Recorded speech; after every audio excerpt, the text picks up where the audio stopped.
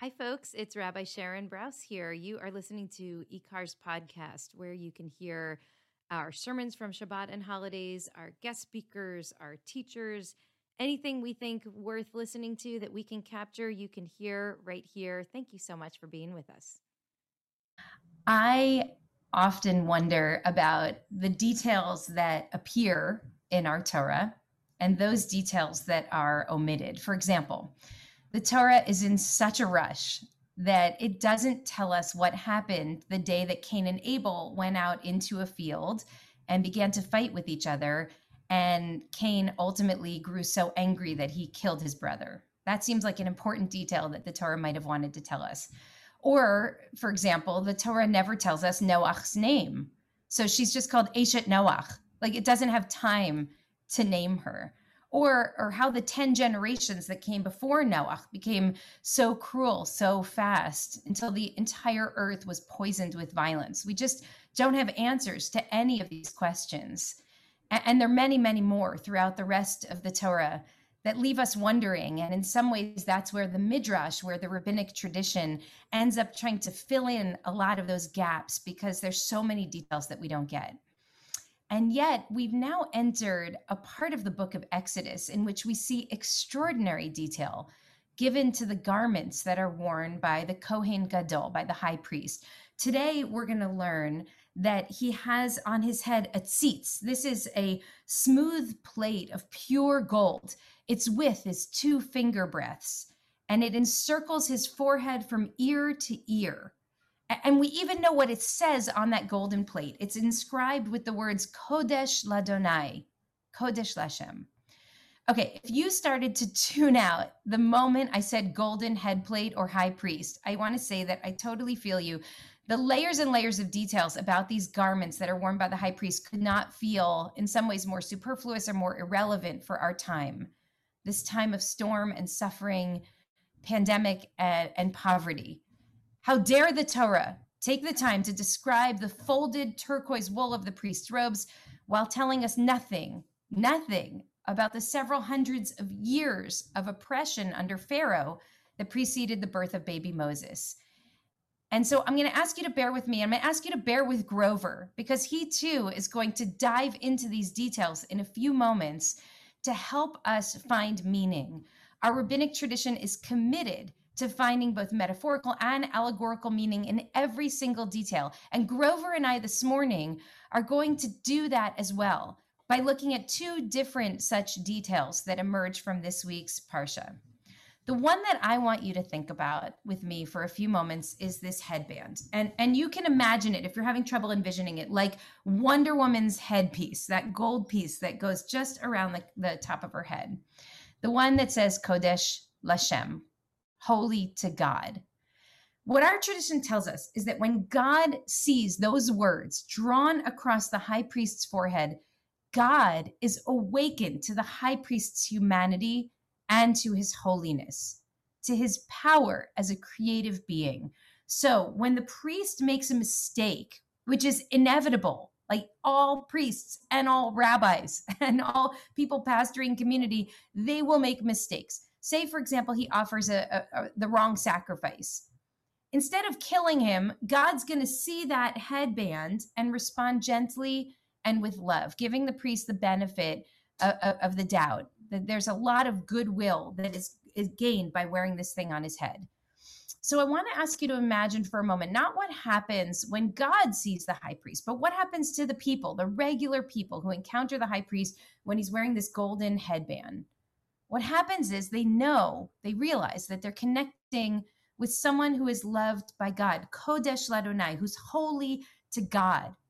And they feel awed by this person.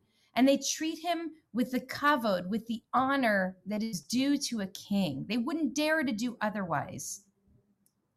But the power of this tzitz, this golden headband, is actually multi-directional. It's not just about the goodwill that comes toward the priest. It's about what he gives out to the world as well. Ibn Ezra teaches that this tzitz is worn right over the temples, which signals the part of the brain where all 5 senses come together. Therefore, he says it's the seat of our imagination. So what happens to the priest when he puts it on is not magic. It's not a golden magical headband. He's reminded to lead not from his basest instincts, but from his boldest imagination. Think about that for a minute, just like a wedding band, which is designed to remind a person of her commitments to her partner, and the kippah, which is designed to remind a person of his commitment to God. Wearing this band on his head, the Kohen Gadol remembers to look at every person and every situation not as what is, but as what could be, to employ his deepest imagination as he walks through the world.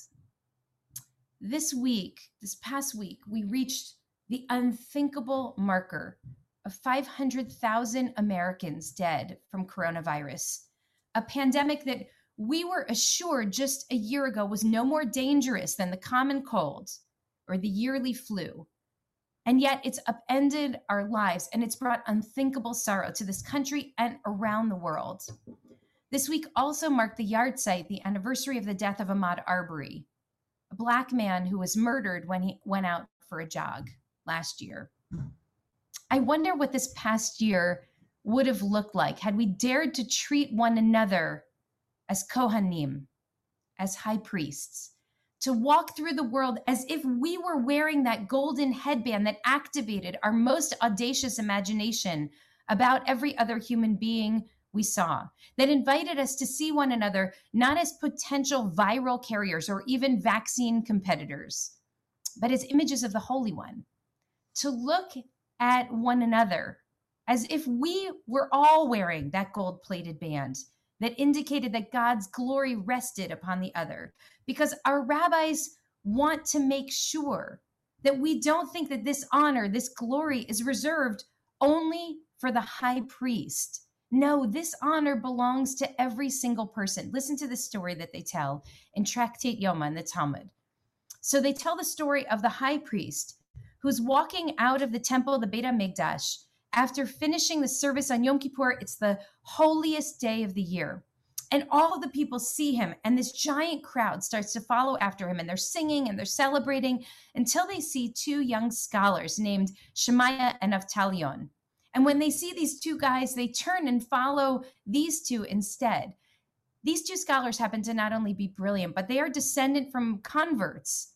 And the Kohen, the high priest, is devastated.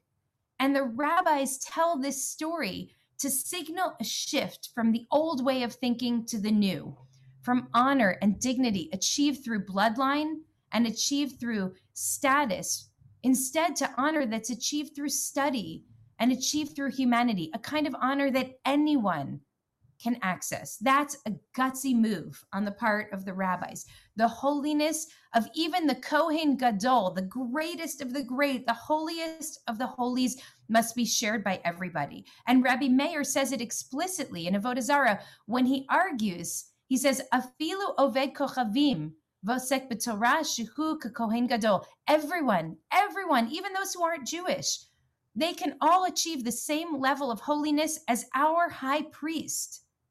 Think about the radical statement that the rabbis are making here. This is a highly stratified, patriarchal, hierarchical society. And they're saying the dignity, the honor, the holiness that the high priest embodied and engendered when he wore that seats on his forehead, that's not just his birthright, that's all of our birthright. No matter who you are, no matter where you come from, no matter what you look like, no matter who you love, each of us, all of us, you and I too, are worthy of that honor and that love. For a whole year now, as the image of the Holy One has been trampled and trashed across this country, as we've again and again seen those charged with protecting us choose profit over people, I've been going to bed and I've been waking up with an image that I've shared with this community again and again, an image that comes from the Midrash of a world in which every person is surrounded by a procession of angels wherever he goes. And these angels are blowing trumpets, shofarot, and they're proclaiming, "Make way, for the image of the Holy One is approaching." And now I add to that image the vision of every person getting up in the morning and walking out of her home with the seats of gold on her forehead, enlivening in her fiercest imagination, and garnering from everyone who sees that person awe and respect and the honor befitting of royalty. I'm thinking about what it would take to hold every Black man who goes out for a jog, to hold every resident, every elderly resident of an old folks' home, every child seeking asylum at our border as an image of the Holy One. What would it mean for us to hold every trans person and every non-binary person who endures the taunts not only of bullies in middle school, but now also in Congress? What would it mean to hold every person who, as this isolation deepens, feels forgotten, their grip slipping from the world, every one of them, every one of us as a manifestation of God, of the Holy One? The Torah starts with the high priest because we can fathom giving that kind of honor to one person. We can imagine seeing the good, the holiness, the worth in one person. The psychic numbing comes to us when we try to find the good everywhere, to care about everything. But to care about one, that we can do. For the past several weeks, I've been following closely the story of a young girl who was in a terrible accident last month, and for weeks struggled to hold on to life. Her family is not part of our community. I don't know them. And there's death and there's illness and there's suffering and there's sorrow all around us, inside our community and all around the world. And yet every day I would stay up to date on how this one sweet girl was faring. And my heart would break for her and for her family as they witnessed her suffering. And I kept wondering, why did this one story touch me so deeply amidst all the suffering around us? And I know it's because that's how our hearts work. We learn how to feel, or we're reminded how to feel, not by feeling for everybody, but by feeling for one. You can't love everyone if you don't love someone. The danger is when we fail to extrapolate from the experience of giving and receiving love, when we neglect to broaden our horizon of moral concern from the one to the many. If every single person can achieve the same holiness as the Kohen Gadol, then every single person is worthy of the honor and the dignity we'd have given to the high priest. And we ourselves are deserving of it too. What would such a world look like?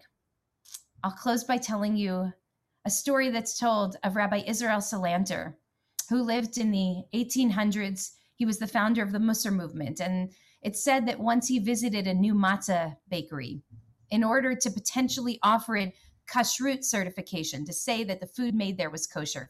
So he walked through the plant, he carefully reviewed the manufacturing procedures, he witnessed the way that the employees worked, and he ultimately refused to offer his certification, saying that as long as the workers' dignity was diminished in that plant, there was no way that he could call the food that they produced there kosher. Another time he was asked the demands, he was asked what we had to pay particular attention to when baking matzah. And he answered, one must be scrupulous not to yell at the women who are kneading the dough. In other words, not only must we pay our workers a minimum wage, but how about a living wage? That's the world that I imagine us living in.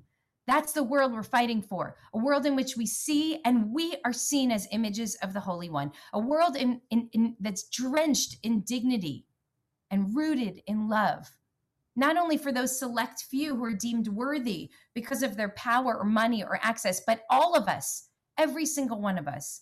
And maybe that's why the Torah, so scant on details, chose to tell us the story of this priest and his golden headband that stretched from temple to temple, so that we could begin to envision ourselves and one another in such a thing, every person, every day, and then live as if it really mattered, because it really, really matters. I wish you all Shabbat Shalom. Hey everybody, Randy Sklar here. I'm an eCar member. And Jason Sklar here. I'm an eCar fan. Yeah, and we love eCar so much. We love the message that eCar delivers in their many podcasts, and we feel like most people feel there aren't a lot of podcasts in this world. I think there are only 2 or 3. There's only a couple, so what we'd like you to do is donate to eCar. get ecar-la.org so that they can do more podcasts and more cool things, because Lord knows the world needs more podcasts. Yep.